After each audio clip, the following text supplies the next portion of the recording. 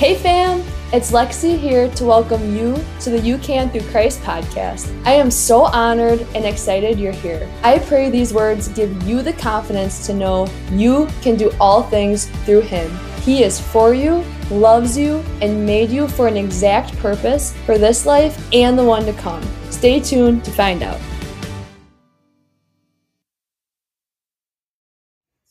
Defense of Christianity based on rational argumentation is known as apologetics. 1 Peter 3:15-16 says, "But in your hearts revere Christ as Lord. Always be prepared to give an answer to everyone who asks you to give the reason for the hope that you have. But do this with gentleness and respect, keeping a clear conscience, so that those who speak maliciously against your good behavior in Christ may be ashamed of their slander." People will often ask you why you believe what you do, or wonder why or where your joy comes from. Always be prepared to give an answer for the hope you have. When you share the hope and tell others about Christ, we are to do so with gentleness and respect, keeping a clear conscience by letting your character reflect that of Christ. Colossians 4:3-6 says, "Pray God may open a door for our message and to proclaim it clearly. Be wise how you act toward outsiders, making the most of all opportunities. Let your conversations be full of grace so that you can answer anyone and everyone. No one is saved through rational arguments, but by faith, love, and grace. However, God is rational as He is truth." I absolutely love science. I'm an occupational therapist and certified hand and upper extremity therapist, where our focus is about science of the human body, mind, and spirit. I see God in the cadavers I've dissected, in my patients, and in the laws that come with science. We discovered science as people. We did not invent science. God created our minds in order to think through these logical sciences. I remember learning the phrase biogenesis in graduate school. This means life comes from life, so this also references some physics. The only explanation we are alive and created is someone had to create us. Life can only come from life. It is a scientific principle.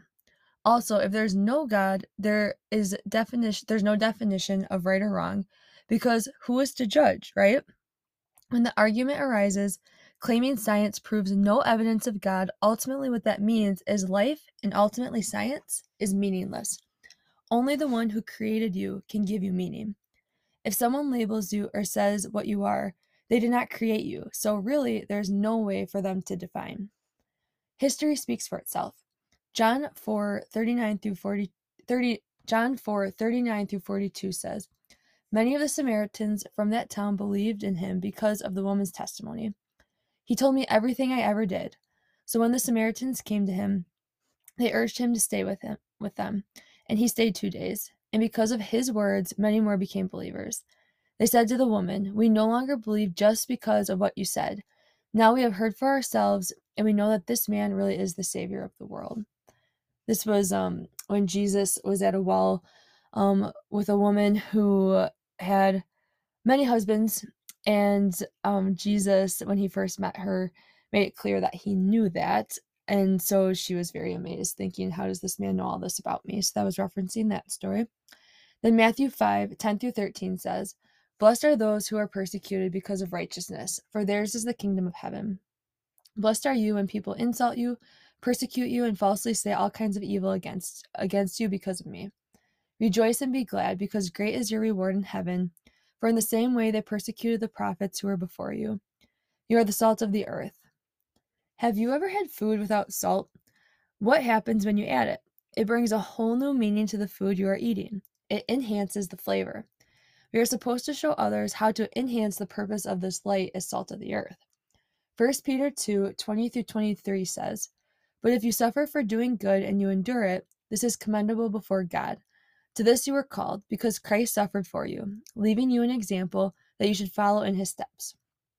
He committed no sin, and no deceit was found in his mouth." When they hurled their insults at him, he did not retaliate. When he suffered, he made no threats. Instead, he entrusted himself to him who judges justly. Jesus did not retaliate, not because what was happening to him was right, but he trusted the Father so much. Acts 5:41-42 says, "The apostles left the Sanhedrin, rejoicing because they had been counted worthy of suffering disgrace for the name. Day after day in the temple courts and from house to house, they never stopped teaching and proclaiming the good news that Jesus is the Messiah. 1 Timothy 4:13 says to devote to public reading of Scripture, to teaching and preaching. John 21:19 says, Jesus said this to indicate the kind of death by which Peter would glorify God. Then he said to him, "Follow me." The apostles were rejoicing through their suffering. Jesus literally told Peter how he would die for him. Yet Peter still picked up his cross to follow him. I've struggled for so long to understand how. The only answer I could come up with that my brain does not always understand but my heart does is that Jesus is worth it. Love makes you do some crazy things. This is the thing, if you are skeptical, I do have to ask, why would the disciples make up the story of Jesus and then die for it? 1 Peter 4:12-15 says, "Dear friends, do not be surprised at the fiery ordeal that has come on you to test you, as though something strange were happening to you. But rejoice inasmuch as you participate in the sufferings of Christ, so that you may be overjoyed when his glory is revealed. If you are insulted because of the name of Christ, you are blessed, for the Spirit of glory and of God rests on you. If you suffer, it should not be as a murderer or thief or any other kind of criminal, or even as a meddler." Jeremiah 29:7 says, "Also seek the peace and prosperity of the city to which I have carried you into exile. Pray to the Lord for it, because if it prospers, you too will prosper." As believers, who runs our country affects us, and we need to try our best to vote for candidates we feel follow God. This is challenging, I know, because as humans, we are all flawed, including our candidates. Romans 13:1-7 says how God establishes all authority. If you rebel against authority, you are rebelling against God. For those he places in authority will bring terror to those who do wrong. If you want to rid yourself of fear from authority, do what is right and you will be commended. But if you do wrong, you should be fearful. For God places those in authority for our good. They are God's servants to bring punishment on the wrongdoer. Submit to the authorities to avoid punishment and to keep a clear conscience. Taxes, respect, and honor are right to pay these authorities. Every single leader could not be established if it were not for God. It does not mean every leader is following what God wants, but God can use them, even their evil, for his purposes and good. God is sovereign and is never surprised by an election, which I've really needed to remember for peace. Hebrews 13:17 says, "Your leaders have to give an account, so have confidence in them and submit to make their job a joy instead of a burden, which will ultimately benefit you." 1 Peter 2:13-15 says, "Submit yourselves for the Lord's sake to every human authority, whether to the emperor as the supreme authority or to governors, who are sent by him to punish those who do wrong and to commend those who do right. For it is God's will that by doing good you should silence the ignorant talk of foolish people." We are to submit to all governing authorities unless they ask us to deny the word of God or disobey God. Peter was in a similar situation. Acts 5:27-32 says, "The apostles were brought in and made to appear before the Sanhedrin to be questioned by the high priest. 'We gave you strict orders not to teach in his name,' he said. 'Yet you have filled Jerusalem with your teaching and are determined to make us guilty of this man's blood.' Peter and the other apostles replied, 'We must obey God rather than human beings. The God of our ancestors raised Jesus from the dead, whom you killed by hanging him on a cross. God exalted him to his own right hand as Prince and Savior, that he might bring Israel to repentance and forgive their sins. We are witnesses of these things, and so is the Holy Spirit, whom God has given to those who obey him.' Peter was clear, 'My obedience is first to God, then to governing authorities.' Notice he did not threaten the governing authorities or disrespect them, even though they may have read him speaking truth as disrespect. He replied to them truthfully, which can be looked at as submission instead of running from them in rebellion. Matthew 10:32-33 says, "Whoever acknowledges me before others, I will acknowledge before my Father in heaven. But whoever disowns me before others, I will disown before my Father in heaven." I want to point out, it can be scary to think of times in our lives that we may have denied Christ. Remember, Peter denied him too and found grace. His faith wavered, but was never diminished, and neither will yours. Jesus loved Peter and used him regardless of his wavering in faith because the foundation was there. John 13:37-38 says, "Peter asked, 'Lord, why can't I follow you now? I will lay down my life for you.' Then Jesus answered, "Will you really lay down your life for me? Very truly I tell you, before the rooster crows, you will disown me 3 times." Luke 22:60-62 says, Peter replied, "Man, I don't know what you're talking about." Just as he was speaking, the rooster crowed. The Lord turned and looked straight at Peter. Then Peter remembered the word the Lord had spoken to him. "Before the rooster crows today, you will disown me 3 times."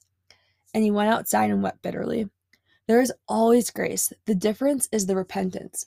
After David committed adultery, we see repentance making him a man after God's own heart. After Peter denied Jesus, he found the courage and confidence to be bold when speaking to others about Jesus, making him the very foundation of the church. I know the biggest question I receive is, how do we ever know what to say and how to say it? Luke 12:11-12 says, "When you are brought before synagogues, rulers, and authorities, do not worry about how you will defend yourselves or what you will say, for the Holy Spirit will teach you at that time what you should say." The good news is we are never alone, as the Holy Spirit will guide us. When telling others about Jesus, you want to make sure this person realizes you have a sincere love for them and care for them. Once they understand your motives are genuine, Scripture is all that is needed. We need to remember only God can change hearts, which takes off the pressure, but we should be excited to be His ambassadors and His vessels. 2 Corinthians 5:20 says, "We are therefore Christ's ambassadors, as though God were making His appeal through us. We implore you on Christ's behalf, be reconciled to God." 1 Corinthians 3:9 says, "For we are co-workers in God's service. You are God's field, God's building." Philippians 4:3, Paul says, "When we are all in the same cause of the gospel, we are co-workers whose names are in the book of life."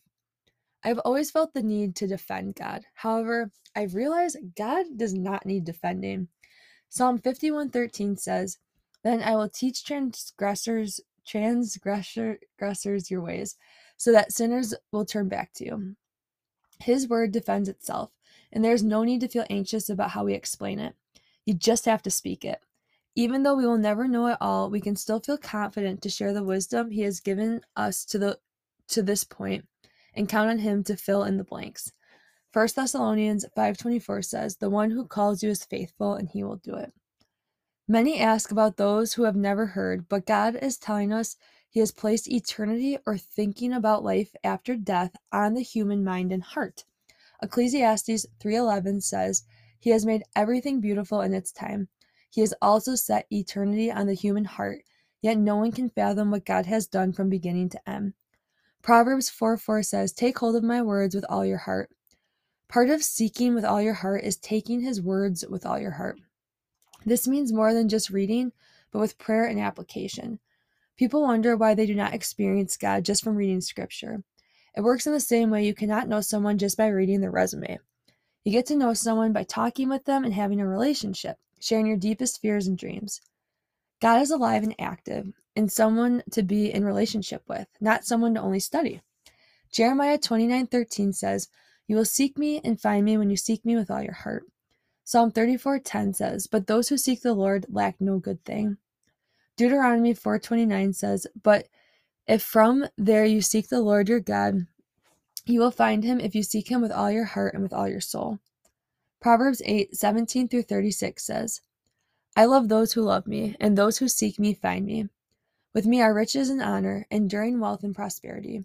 My fruit is better than fine gold. What I yield surpasses choice silver. I walk in the way of righteousness along the paths of justice, bestowing a rich inheritance on those who love me and making their treasuries full. The Lord brought me forth as the first of His works, before His deeds of old. I was formed long ages ago, at the very beginning when the world came to be. When there were no watery depths, I was given birth, when there were no springs overflowing with water. Before the mountains were settled in place, before the hills, I was given birth. Before He made the world or its fields or any of the dust of the earth, I was there when He set the heavens in place, when He marked out the horizon on the face of the deep, when He established the clouds above and fixed securely the fountains of the deep, when He gave the sea its boundaries so the waters would not overstep His command, and when He marked out the foundations of the earth. Then I was constantly at His side. I was filled with delight day after day, rejoicing always in His presence, rejoicing in His whole world, and delighting in mankind. Now then, my children, listen to me. Blessed are those who keep my ways. Listen to my instruction and be wise. Do not disregard it. Blessed are those who listen to me, watching daily at my doors, waiting at my doorway. For those who find me find life and receive favor from the Lord. But those who fail to find me harm themselves. All who hate me love death. Romans 1:18-25 says, the wrath of God is being revealed from heaven against all the godlessness and wickedness of people who suppress the truth by their wickedness. Since what may be known about God is plain to them, because God has made it plain to them. For since the creation of the world, God's invisible qualities, his eternal power and divine nature, have been clearly seen, being understood from what has been made, so that people are without excuse. For although they knew God, they neither glorified him as God nor gave thanks to him. But their thinking became futile, and their foolish hearts were darkened. Although they claimed to be wise, they became fools, and exchanged the glory of the immortal God for images made to look like a mortal human being, and birds and animals and reptiles. Therefore God gave them over in the sinful desires of their hearts to sexual impurity, for the degrading of their bodies with one another. They exchanged the truth about God for a lie, and worshipped and served created things rather than the Creator, who is forever praised. Amen. Someone may argue, you cannot see God, so he can't exist. The truth is clear. God has made himself plain to us. It has been clearly seen in his invisible qualities in what he has made, so we are all without excuse. We were made to worship, and we will worship something that is created instead of the Creator if what we are worshiping is not Jesus. Psalm 14:1 says, the fool says in his heart, there is no God. Even though we cannot see God, he makes the evidence clear he is here. Psalm 77:19-20 says, your path led through the sea, your way through the mighty waters. Though your footprints were not seen, you led your people like a flock by the hand of Moses and Aaron. Not only is he clearly here, but you see that he clearly guides. Habakkuk 3:2 says, Lord, I have heard of your fame. I stand in awe of your deeds, Lord. How does creation show the evidence of God? Think of the tree you look at. Think of the sky. You did not make that tree or the sky. Then who did? Even if there is a so-called Big Bang, who created the Big Bang? Job 12:7-10 says, but ask the animals, they will teach you, or the birds in the sky, and they will tell you. Or speak to the earth, and it will teach you, or let the fish in the sea inform you. Which of all these does not know that the hand of the Lord has done this? In his hand is the life of every creature and the breath of all mankind. Psalm 19:1-4 says, the heavens declare the glory of God, and the skies proclaim the work of his hands. Day after day they pour forth speech. Night after night they reveal knowledge. They have no speech, they use no words, no sound is heard from them, yet their voice goes out into all the earth. God is seeking you. Every creation, he is welcoming you to a relationship with him. We are without excuse because we and all of his creation are all considered intelligent design. We would be denying our common sense if we were to say those things were not created when we cannot create them or ourselves. 1 Corinthians 1:18 says, for the message of the cross is foolishness to those who are perishing, but to us who are being saved is the power of God. 1 Corinthians 2:14 says, the person without the Spirit does not accept the things that come from the Spirit of God, but considers them foolishness, and cannot understand them because they are discerned only through the Spirit. Regardless of what you believe, can you just imagine with me for a second? You need a Savior for anything wrong you did in your life in order to receive the gift of eternal life. Do you see why believers and Christians get so excited over the cross, seeing it as the very power of God? Even Paul made a point to say he did not stir up crowds intentionally, but simply proclaimed and worshiped God and made clear what the law says. He strives to do what is right and speak the truth of God, while keeping his conscience clear before God and man. There is a balance, and God will help you find it. Acts 24:12-16 says, my accusers did not find me arguing with anyone at the temple, or stirring up a crowd in the synagogues or anywhere else in the city, and I cannot prove to you the charges they are now making against me. However, I admit that I worship the God of our ancestors as a follower of the way, which they called a sect. I believe everything that is in accordance with the law and that is written in the prophets, and I have the same hope in God as these men themselves have, that there will be a resurrection of both the righteous and the wicked. So I strive always to keep my conscience clear before God and man. Even though we may disagree with someone, it does not mean we can't love them. Jesus loved those who persecuted and disagreed with him. He even loves us even though we sin. Do not fall into the lie that in order to love others, you have to agree with their lifestyle or everything they do. This is actually the very essence of love when we see others harming themselves through sin and try to steer them away. As an occupational therapist, if I see something harming my patient they are doing wrong, I will tell them. Also, if I know how to treat a patient, I will not withhold this information from them. Why? Because I care for them. If all I cared about was offending them, I would not say anything so that they would think they're doing stuff right and they would temporarily be happy as they, let's say, are in the process of rupturing their tendon. Which one's actually showing love? Matthew 16:24-26 says, Then Jesus said to his disciples, Whoever wants to be my disciple must deny themselves and take up their cross and follow me. For whoever wants to save their life will lose it, but whoever loses their life for me will find it. What good will it be for someone to gain the whole world and yet forfeit their soul? Matthew 4:21-22 and Matthew 9:9 says God doesn't just want part of us. He asks for all of us. This is to our benefit to truly know our identity. Matthew, James, and John left their lives and jobs immediately to follow Jesus. Jeremiah 10:23-24 says, Lord, I know that people's lives are not their own. It is not for them to direct their steps. Discipline me, Lord, but only in due measure. Many who find Christ say it is as if they were living in a black room, and when they find salvation, the light comes on. The only problem is many of them do not realize they are in the dark room because it is all they know. Even though I've been a Christian my whole life, as I grow closer in relationship with Jesus, I realize the same light continues to get brighter the closer I get to him. God is always looking down on the bench, seeing who wants to go in and take care of his people. 2 Chronicles 16:9 says, For the eyes of the Lord range throughout the earth to strengthen those whose hearts are fully committed to him. Psalm 14:2-3 says, The Lord looks down from heaven on all mankind to see if there are any who understand, any who seek God. All have turned away, all have become corrupt. There is no one who does good, not even one. Proverbs 15:3 says, The eyes of the Lord are everywhere, keeping watch on the wicked and the good. In 2 Chronicles, the people of Judah were victorious because they relied on God.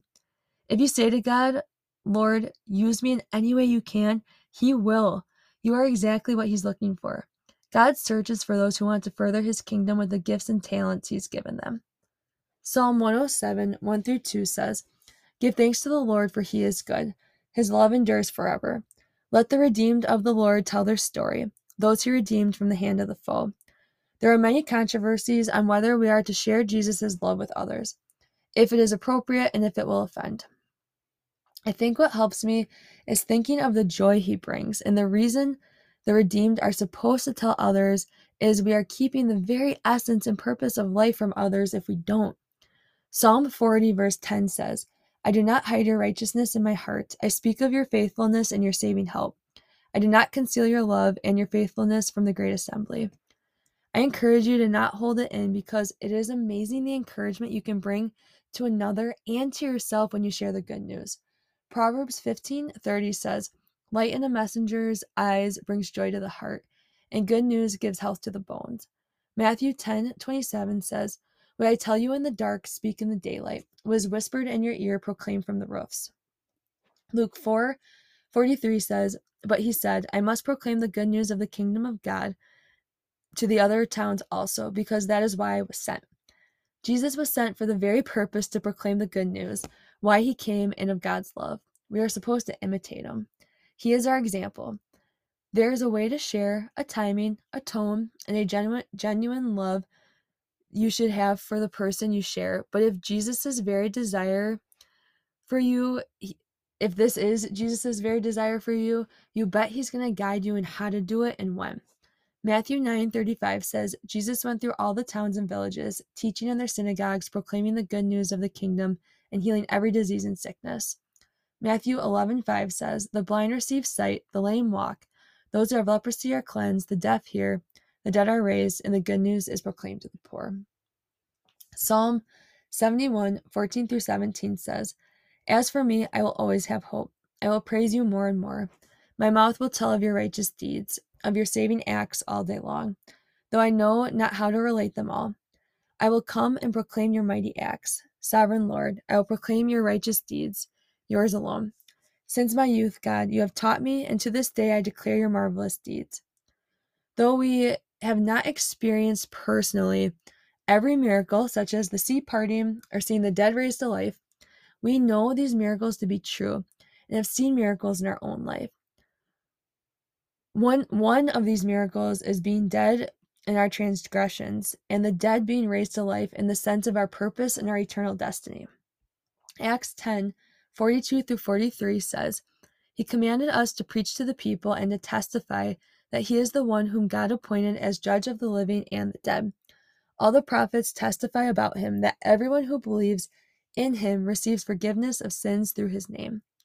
We were literally dead in our transgressions. This is why everyone in this world is looking for something or someone to fulfill them, to awaken that spirit when the only thing is Jesus. You will be fulfilled when you find him. Your flesh and human nature continues.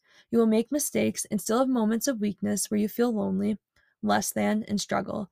But your foundation and ultimate being will always have purpose and meaning when alive in him.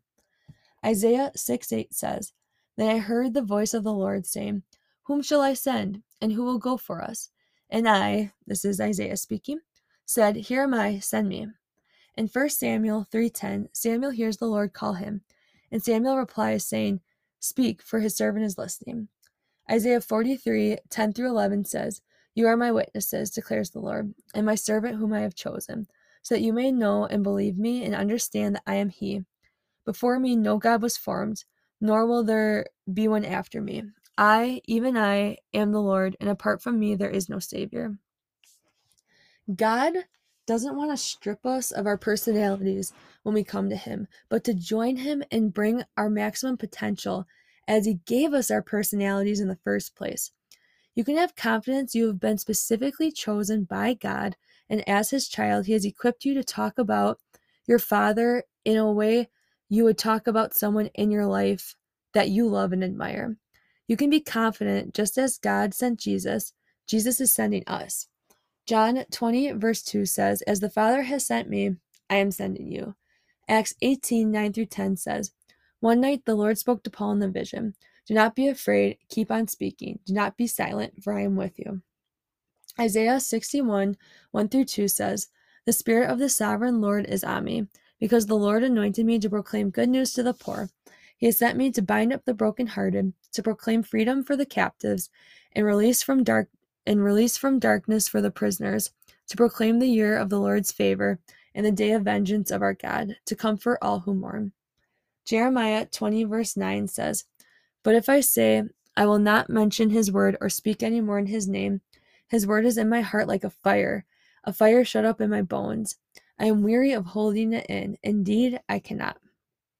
When we have such a love for God and others, it is so hard to hold in this hope. James 5:20 says, Remember this, whoever turns a sinner from the error of their way will save them from death and cover over a multitude of sins. This is the motivation for your genuine love for others. Malachi 2:6 says, True instruction was in his mouth, and nothing false was found on his lips. He walked with me in peace and uprightness, and turned many from sin. James 4:17 says, If anyone then knows the good they ought to do and doesn't do it, it is sin for them. In Ezekiel 33:4-9 and 3:18-19, it talks about if someone does not listen to the warning themselves, it is their own fault.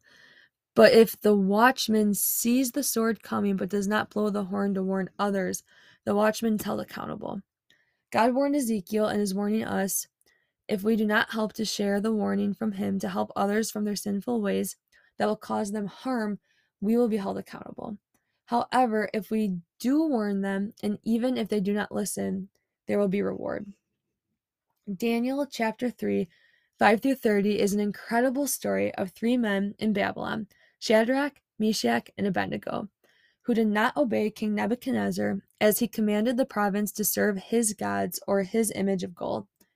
King Nebuchadnezzar told them, if they do not worship the idol of gold, they will be thrown into the blazing furnace.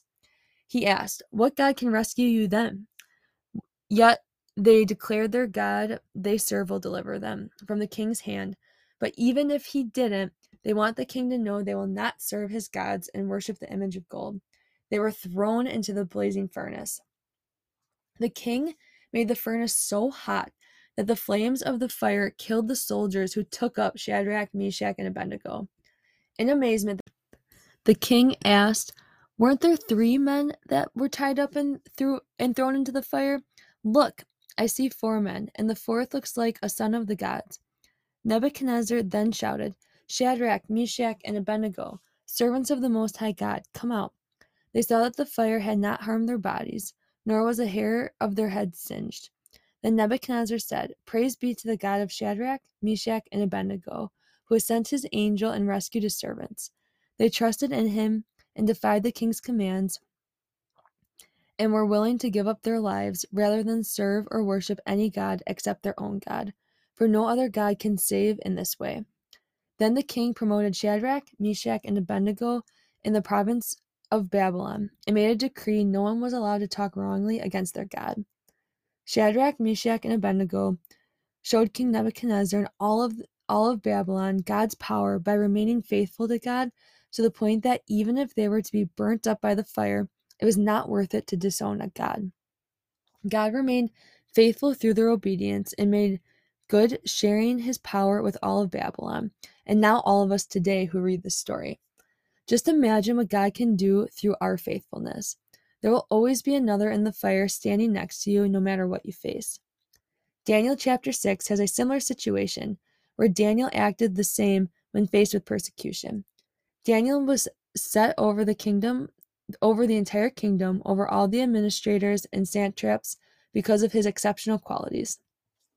The administrators and satraps became jealous and wanted to try to charge him of breaking the law in some way, but found no corruption because he was trustworthy.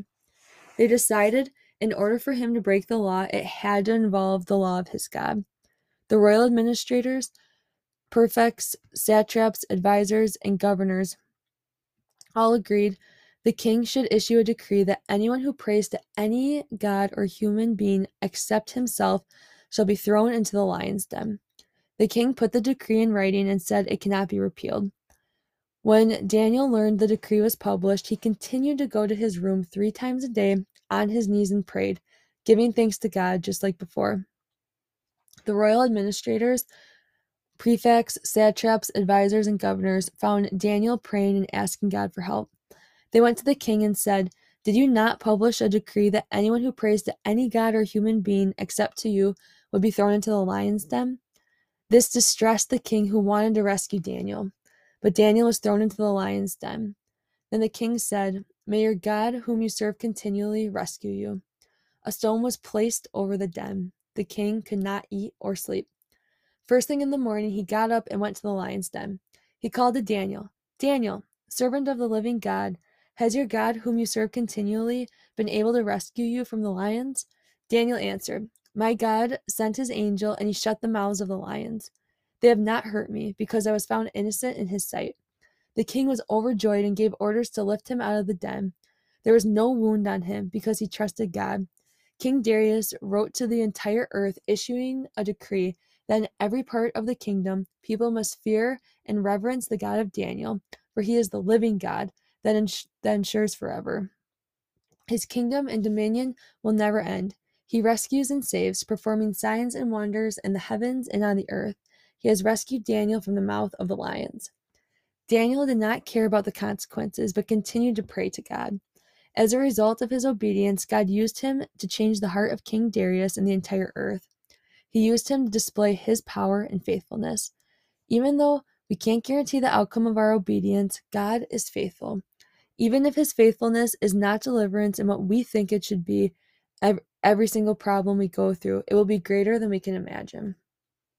Obedience takes faith, but you realize having faith is the only way to live to get the best out of your life. In Luke 5, 4-11, Jesus says, when he had finished speaking, he said to Simon, put out into deep water and let down the nets for a catch. Simon answered, Master, we've worked hard all night and haven't caught anything. Here with their fishing. But because you say so, I will let down the nets. When they had done so, they caught such a large number of fish that their nets began to break. So they signaled their partners to the other boat to come and help them, and they came and filled both boats so full that they began to sink. When Simon Peter saw this, he fell at Jesus' knees and said, Go away from me, Lord, I am a sinful man. For he and all his companions were astonished at the catch of fish they had taken, and so were James and John, the sons of Zebedee, Simon's partners. Then Jesus said to Simon, Don't be afraid. From now on, you will fish for people. So they pulled their boats up on shore, left everything, and followed him. The amazing thing is, even when God will bless you for your faithfulness, you will be in more love with him and not focus so much on the blessings. Luke 10:19-20 says, I have given you authority to trample on snakes and scorpions and to overcome all the power of the enemy. Nothing will harm you. However, do not rejoice that the spirits submit to you, but rejoice that your names are written in heaven. Even if God works out the supernatural in situations in our lives, he reminds us the real joy does not come from the miracle, from the catch of large fish themselves, but ultimately that he's the promised lamb. Matthew 10:16 says, I am sending you out like sheep among wolves. Therefore, be as shrewd as snakes and as innocent as doves. We are supposed to stay innocent in the world, but having wisdom and discernment, being in the world, understanding it, but not conforming. Loving everyone in the world, but being careful not to blatantly disobey or do something God would not approve. 1 Corinthians 14:20 says, Brothers and sisters, stop thinking like children. In regard to evil, be infants, but in your thinking, be adults. When it comes to evil, be aware of what it is and who brings it to be in order to be equipped against it. But do not become consumed or have your mind fixated on it. Jesus says in Matthew 10:34, Do not suppose that I have come to bring peace to the earth. I did not come to bring peace, but a sword. 1 Timothy 6:12-16 says, Fight the good fight of faith. Take hold of the eternal life to which you were called when you made your good confession in the presence of many witnesses, in the sight of God who gives life to everything, and of Christ Jesus, who while testifying before Pontius Pilate made the good confession, I charge you to keep this command without spot or blame until the appearance of our Lord Jesus Christ, which God will bring about in his own time. God, the blessed and only ruler, the King of kings and Lord of lords, who alone is immortal and who lives in unapproachable light, whom no one has seen or can see. To him be honor and might forever. Amen. Life is going to be a constant fight, but our fight is with joy and faith, and on God's side, we've already won. Matthew 28:18-20 says, Then Jesus came to them and said, All authority in heaven and on earth has been given to me. Therefore, go and make disciples of all nations, baptizing them in the name of the Father and of the Son and of the Holy Spirit, and teaching them to obey everything I have commanded you. And surely I am with you always to the very end of the age. Mark 16:15-20 says, He said to them, Go into all the world and preach the gospel to all creation. Whoever believes and is baptized will be saved, but whoever does not believe will be condemned. And these signs will accompany those who believe. In my name they will drive out demons, they will speak in new tongues, they will pick up snakes with their hands, and when they drink deadly poison, it will not hurt them at all. They will place their hands on sick people, and they will get well. After the Lord Jesus had spoken to them, he was taken up into heaven, and he sat at the right hand of God. Then the disciples went out and preached everywhere, and the Lord worked with them and confirmed his word by the signs that accompanied it. The ultimate purpose of our lives is to make disciples. How we each go about doing it is an individual journey of following the Holy Spirit's promptings. We can go forth with confidence knowing Jesus, our coach and leader, who has authority over all of heaven and earth. He is right next to us, living in us to help us achieve our purposes. This may sound stressful and like it's a lot of work, but here's the thing. God is so fun to work with. All you have to do is abide in him, and he does all the heavy lifting for you. Acts 5:17-20 says, Then the high priest and all his associates, who were members of the party of the Sadducees, were filled with jealousy. They arrested the apostles and put them in the public jail. But during the night an angel of the Lord opened the doors of the jail and brought them out. Go stand in the temple courts, he said, and tell the people all about this new life. In Acts 13:45, the Jews were jealous of Paul and contradicted what he said. When people disagree with the truth, sometimes it can be more personal toward you, and they may say things about you that aren't true. Even if others don't always respond lovingly to our words, and if the consequences ever become as far as prison, God had Paul's back, and he will have yours. God works as much in a prison as in a grocery store, as in a school, as much on a softball diamond. He is omnipotent and cannot be shut out. In Acts 30:36, they tried to kill Paul, and when the Roman commander-in-chief asked what he had done, the crowd was shouting different reasons, but ultimately just were saying to get rid of him. Jesus was in the same situation. The authorities and citizens could not find a reason to persecute Jesus or Paul, and instead of being rational, they simply would conclude to crucify Jesus and wanted to get rid of Paul. This is proof of the constant spiritual warfare we all face, as the enemy had them convinced even though there wasn't any logic or worldly reason to get rid of them. They had an urge to do so. We also should not be surprised at persecution that may seem completely irrational. Paul, an apostle of Christ Jesus by the will of God. That was a verse from 2 Corinthians chapter 1, verse 1. God can and will use absolutely anyone. He wants to use you. God even specifically called Saul, who became Paul, who is mentioned throughout this book as he wrote many of the letters in the New Testament, who persecuted those who loved Jesus. Acts 9:13-15 says, Lord, Ananias answered, I have heard many reports about this man and all the harm he has done to your holy people in Jerusalem, and he has come here with authority from the chief priest to arrest all who call on your name. But the Lord said to Ananias, Go. This man is my chosen instrument to proclaim my name to the Gentiles and their kings and to the people of Israel. Acts 9:21-22 says, All those who heard him were astonished and asked, Isn't he the man who raised havoc in Jerusalem among those who call on this name? And hasn't he come here to take them as prisoners to the chief priests? Yet Saul grew more and more powerful and baffled the Jews living in Damascus by proving that Jesus is the Messiah. Paul persecuted the church, yet God specifically chose him as his instrument. It is just like Jesus to pick someone and change their heart when he not only just chose to deny him, but chose to persecute others who accepted him. For this very reason, I refuse to believe someone cannot be changed, ever.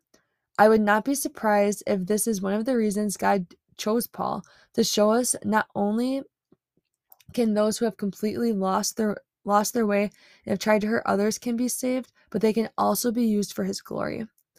1 Corinthians 15:3-10 says, Christ died for our sins, was buried, raised on the third day, and appeared to Cephas and the 12. He appeared to more than 500 of the brothers and sisters, and then appeared to James, all of the apostles, and last to Saul, who becomes Paul. Paul says he is the least of the apostles and does not deserve to be called an apostle, because he persecuted the church of God. But by the grace of God, he became one of the greatest apostles of all time.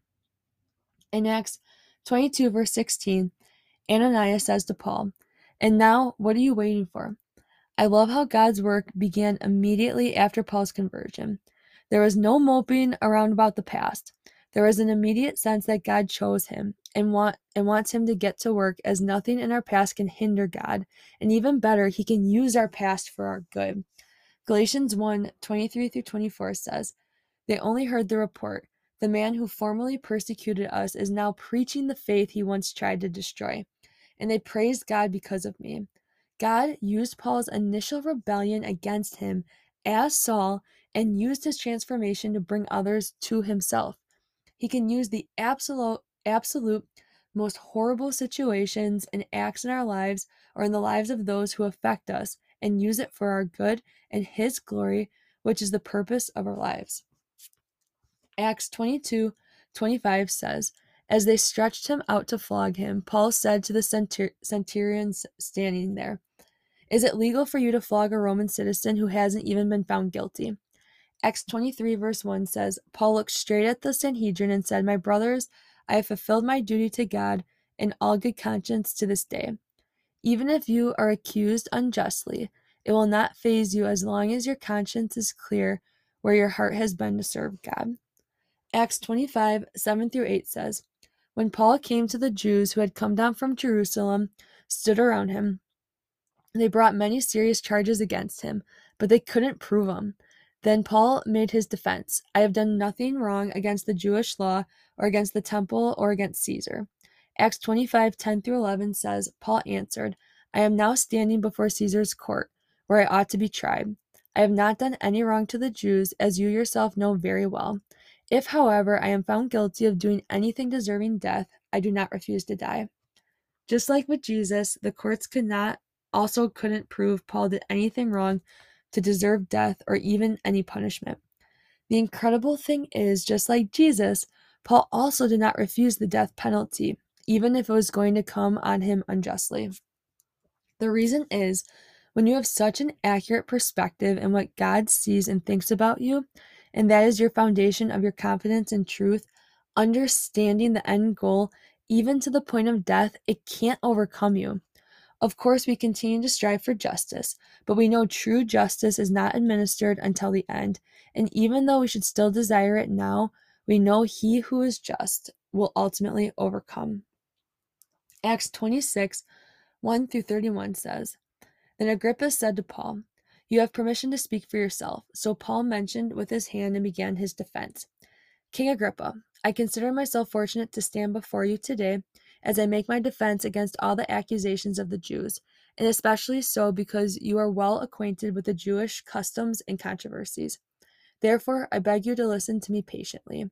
The Jewish people all know the way I have lived ever since I was a child, from the beginning of my life in my own country and also in Jerusalem. They have known me for a long time and can testify, if they are willing, that I conform to the strictest sect for our religion, living as a Pharisee. And now it is because of my hope in what God has promised our ancestors that I am on trial today. This is the promise our 12 tribes are hoping to see fulfilled as they earnestly serve God day and night. King Agrippa, it is because of this hope that these Jews are accusing me. Why should any of you consider it incredible that God raises the dead? I too was convinced that I ought to do all that was possible to oppose the name of Jesus of Nazareth, and that is just what I did in Jerusalem. On the authority of the chief priests, I put many of the Lord's people in prison, and when they were put to death, I cast my vote against them. Many a time I went from one synagogue to another to have them punished, and I tried to force them to blasphemy. I was so obsessed with persecuting them that I even hunted them down in foreign cities. On one of these journeys, I was going to Damascus with the authority and commission of the chief priests. About noon, King Agrippa, as I was on the road, I saw a light from heaven, brighter than the sun, blazing around me and my companions. We all fell to the ground, and I heard a voice saying to me in Aramaic, Saul, Saul, why do you persecute me? It is hard for you to kick against the goads. Then I asked, Who are you, Lord? I am Jesus, whom you are persecuting, the Lord replied. Now get up and stand on your feet. I have appeared to you to appoint you as a servant and as a witness of what you have seen and will see of me. I will rescue you from your own people and from the Gentiles. I am sending you to them to open their eyes and turn them from darkness to light and from the power of Satan to God, so that they may receive forgiveness of sins and a place among those who are sanctified by faith in me. So then, King Agrippa, I was not disobedient to the vision from heaven. First to those in Damascus, then to those in Jerusalem, and all in Judea, and then to the Gentiles. I preached that they should repent and turn to God and demonstrate their repentance by their deeds. That is why some Jews seized me in the temple courts and tried to kill me. But God has helped me to this very day, so I stand here and testify to small and great alike. I am saying nothing beyond what the prophets and Moses said would happen, that the Messiah would suffer, and, as the first to rise from the dead, would bring the message of light to his own people and to the Gentiles. At this point, Festus interrupted Paul's defense. You are out of your mind, Paul, he shouted. Your great learning is driving you insane. I am not insane, most excellent Festus, Paul replied. What I am saying is true and reasonable. The king is familiar with these things, and I can speak freely to him. I am convinced that none of this has escaped his notice because it was not done in a corner.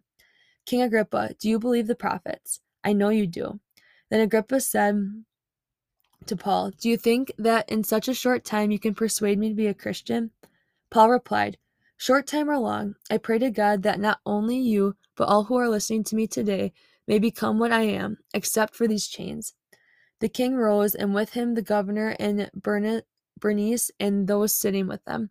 After they left the room, they began saying to one another, "This man is not doing anything that deserves death or imprisonment." Even though Paul was unfairly put on trial, he still respected King Agrippa, even to the point of saying he was honored to be in his presence.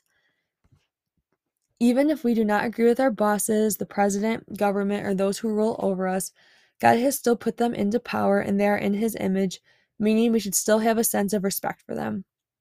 When Festus said Paul was insane, Paul responded he is not insane and ended calling him most excellent Festus.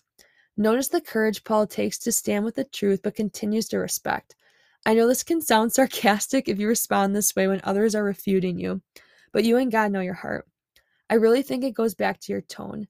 King Agrippa asked Paul if he thought he could really convince him to be a Christian in such a short time, and Paul responds saying time does not matter. They realized what Paul was doing did not deserve death or imprisonment, and I'm sure Paul's tone and respect while sharing the truth helped them realize he genuinely cared for them.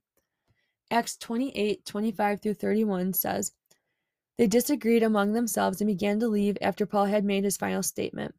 The Holy Spirit spoke the truth to your ancestors when he said through Isaiah the prophet, 'Go to this people and say, you will be ever hearing but never understanding. You will be ever seeing but never perceiving.' For this people's heart has become calloused. They hardly hear with their ears, and they have closed their eyes. Otherwise they might see with their eyes, hear with their ears, and understand with their hearts and turn, and then I would heal them. Therefore I want you to know that God's salvation has been sent to the Gentiles, and they will listen." For 2 whole years, Paul stayed there in his own rented house and welcomed all who came to see him. He proclaimed the kingdom of God and taught about the Lord Jesus Christ with all boldness and without hindrance. How does a heart become calloused? Just like hands with lifting, hitting a softball, or playing guitar. The more we lift, play guitar, and swing the bat, the more calloused our hands get. If someone continues to reject the truth and love of Jesus, their hearts become calloused. It is possible for the callous to be softened. Anything's possible with God, but I hope it does not get to this point, as I've seen calluses removed in the upper extremity clinic I work at, and it can be painful, even though it's so worth it. Romans 10:14-18 says, "And how can they hear without someone preaching to them? And how can anyone preach unless they are sent? As it is written, how beautiful are the feet of those who bring good news. And not all the Israelites accepted the good news. For Isaiah says, 'Lord, who has believed our message?' Consequently, faith comes from hearing the message, and the message is heard through the word about Christ. But I ask, did they not hear? Of course they did. Their voice has gone out into all the earth, their words to the end of the world. Jesus is proclaimed throughout the entire earth, to the ends of the world. Everyone will hear the name of Jesus, and who they decide he is up to them." Colossians 1:6 says how the gospel is bearing fruit and growing throughout the whole world. Philippians 1:12-14 says how Paul's chains serve to advance the gospel for Christ. And because of these chains, his brothers and sisters have become confident in the Lord and dare all the more to proclaim the gospel without fear. When they saw Paul in prison and when he was innocent for speaking of Christ, but feeling of his worth, and he was still content. This ignited a spark in others to share in the same boldness. Anytime you have fear about evangelizing, just imagine when you get to heaven and see someone there because God was able to use you. There will be a judgment in the end, and the goal of each one of us is to team up with God to make sure we can help as many people as possible not reach it, according to Revelation 14:6-8, with more reference to Revelation 6:19 and Revelation 19:2. But how? How can we truly talk to others about the gospel, especially when it seems it is being persecuted left and right, with people trying to get it out of schools, hospitals, and society? God is so much more powerful than we realize and cannot be stopped by human beings trying to keep him out. I had a patient once where we were talking about forgiveness, as she was very bitter toward a relationship in her life where she had been badly hurt. I said, only by Jesus can I personally forgive. I explained about the story of the adulterous woman, where Jesus says to not stone her as she is forgiven, but because he loves her, he tells her she needs to turn from her sinful ways. My patient said she wanted to convert. We can never underestimate the power of developing relationships with others and how much conversations and how we live can lead the opportunity to share the gospel. People will see the gospel in how we live, leaving your legacy that would affect them for eternity. Luke 21:12-15 says, "But before all this, they will seize you and persecute you. They will hand you over to synagogues and put you in prison, and you will be brought before kings and governors, and all on account of my name. And so you will bear testimony to me. But make up your mind not to worry beforehand how you will defend yourselves. For I will give you words and wisdom that none of your adversaries will be able to resist or contradict." 2 Timothy 3:10-13 says, You, however, know all about my teaching, my way of life, my purpose, faith, patience, love, endurance, persecution, sufferings, what kind of things happened to me in Antioch, Iconium, and Lystra, the persecutions I endured. Yet the Lord rescued me from all of them. In fact, everyone who wants to live a godly life in Christ Jesus will be persecuted, while evildoers and impostors will go from bad to worse, deceiving and being deceived. In Luke 21:19, it says, "Stand firm and you will win life." We can make up our mind ahead of time not to worry how to defend, as the Word of God is the defense to all the world of the purpose of our lives and the purpose of creation. It can't be refuted because it is truth, and better yet, it is love, which everyone is searching for. Stand firm and you will win life. John 15:19 says, "As it is, you do not belong to the world, but I have chosen you out of the world. You are in the world. We are to love everyone in the world, but we are not to become a part of the world because you have been purposely chosen out of it." Acts 20:20-24 says, "You know that I have not hesitated to preach anything that would be helpful to you, but have taught you publicly and from house to house. I have declared to both Jews and Greeks that they must turn to God in repentance and have faith in our Lord Jesus. And now, compelled by the Spirit, I am going to Jerusalem, not knowing what will happen to me there. I only know that in every city the Holy Spirit warns me that prison and hardships are facing me. However, I consider my life worth nothing to me. My only aim is to finish the race and complete the task the Lord Jesus has given me, the task of testifying to the good news of God's grace." Paul was not saying his life is worthless, but saying any gain he could achieve in this world is nothing now that he has found his purpose in Christ. With a true athlete mentality, he saw the end goal, the finish line, and was determined to complete the race set before him at any cost. Any competitive athlete knows you will keep your eyes focused on that basket until you win. And when your adrenaline is going and you are down, you do not feel the pain when your eyes are fixed on the win. There is something powerful about what happens to our soul depending what the brain is fixated on. How much more confident and determined will we be if we fix our eyes on Jesus? Philippians 3:7-14 says, "But whatever were gains to me, I now consider loss for the sake of Christ. What is more, I consider everything a loss because of the surpassing worth of knowing Christ Jesus my Savior, for whose sake I have lost all things. I consider them garbage, that I may gain Christ and be found in him, not having a righteousness of my own that comes from the law, but that which is through faith in Christ, the righteousness that comes from God on the basis of faith. I want to know Christ, yes, to know the power of his resurrection and participation in his sufferings, becoming like him in his death, and so somehow attaining to the resurrection from the dead. Not that I have already obtained all this or have already arrived at my goal, but I press on to take hold of that which Christ Jesus took hold of me. Brothers and sisters, I do not consider myself yet to have taken hold of it. But one thing I do, forgetting what is behind and straining toward what is ahead, I press on toward the goal to win the prize for which God has called me heavenward in Christ Jesus." Philippians 1:21 says, "For me to live is Christ and to die is gain." Philippians 1:23-24 says, "I am torn between the two. I desire to depart to be with Christ, which is better by far, but it is more necessary for you that I remain in the body." If someone were to threaten your life today, if you are a believer in Christ, you can be confident that to die is gain. We are to love life. It is a beautiful gift from God, but we hang on to the unwavering hope that one day when this life is over, we will receive Christ's reward and the perfection our hearts so badly long for. When you have Christ, you love this life, knowing God has created you for a purpose today, right now, but understanding you are only able to do that because you are not afraid to die, knowing it will ultimately be your game. Ironically, the only way to live this life to its fullest and truly enjoy it is to not be afraid to die, being fully confident in the joy that is to come. Thanks for hanging out with us. For more, go to youcanthroughchrist.com. You are loved.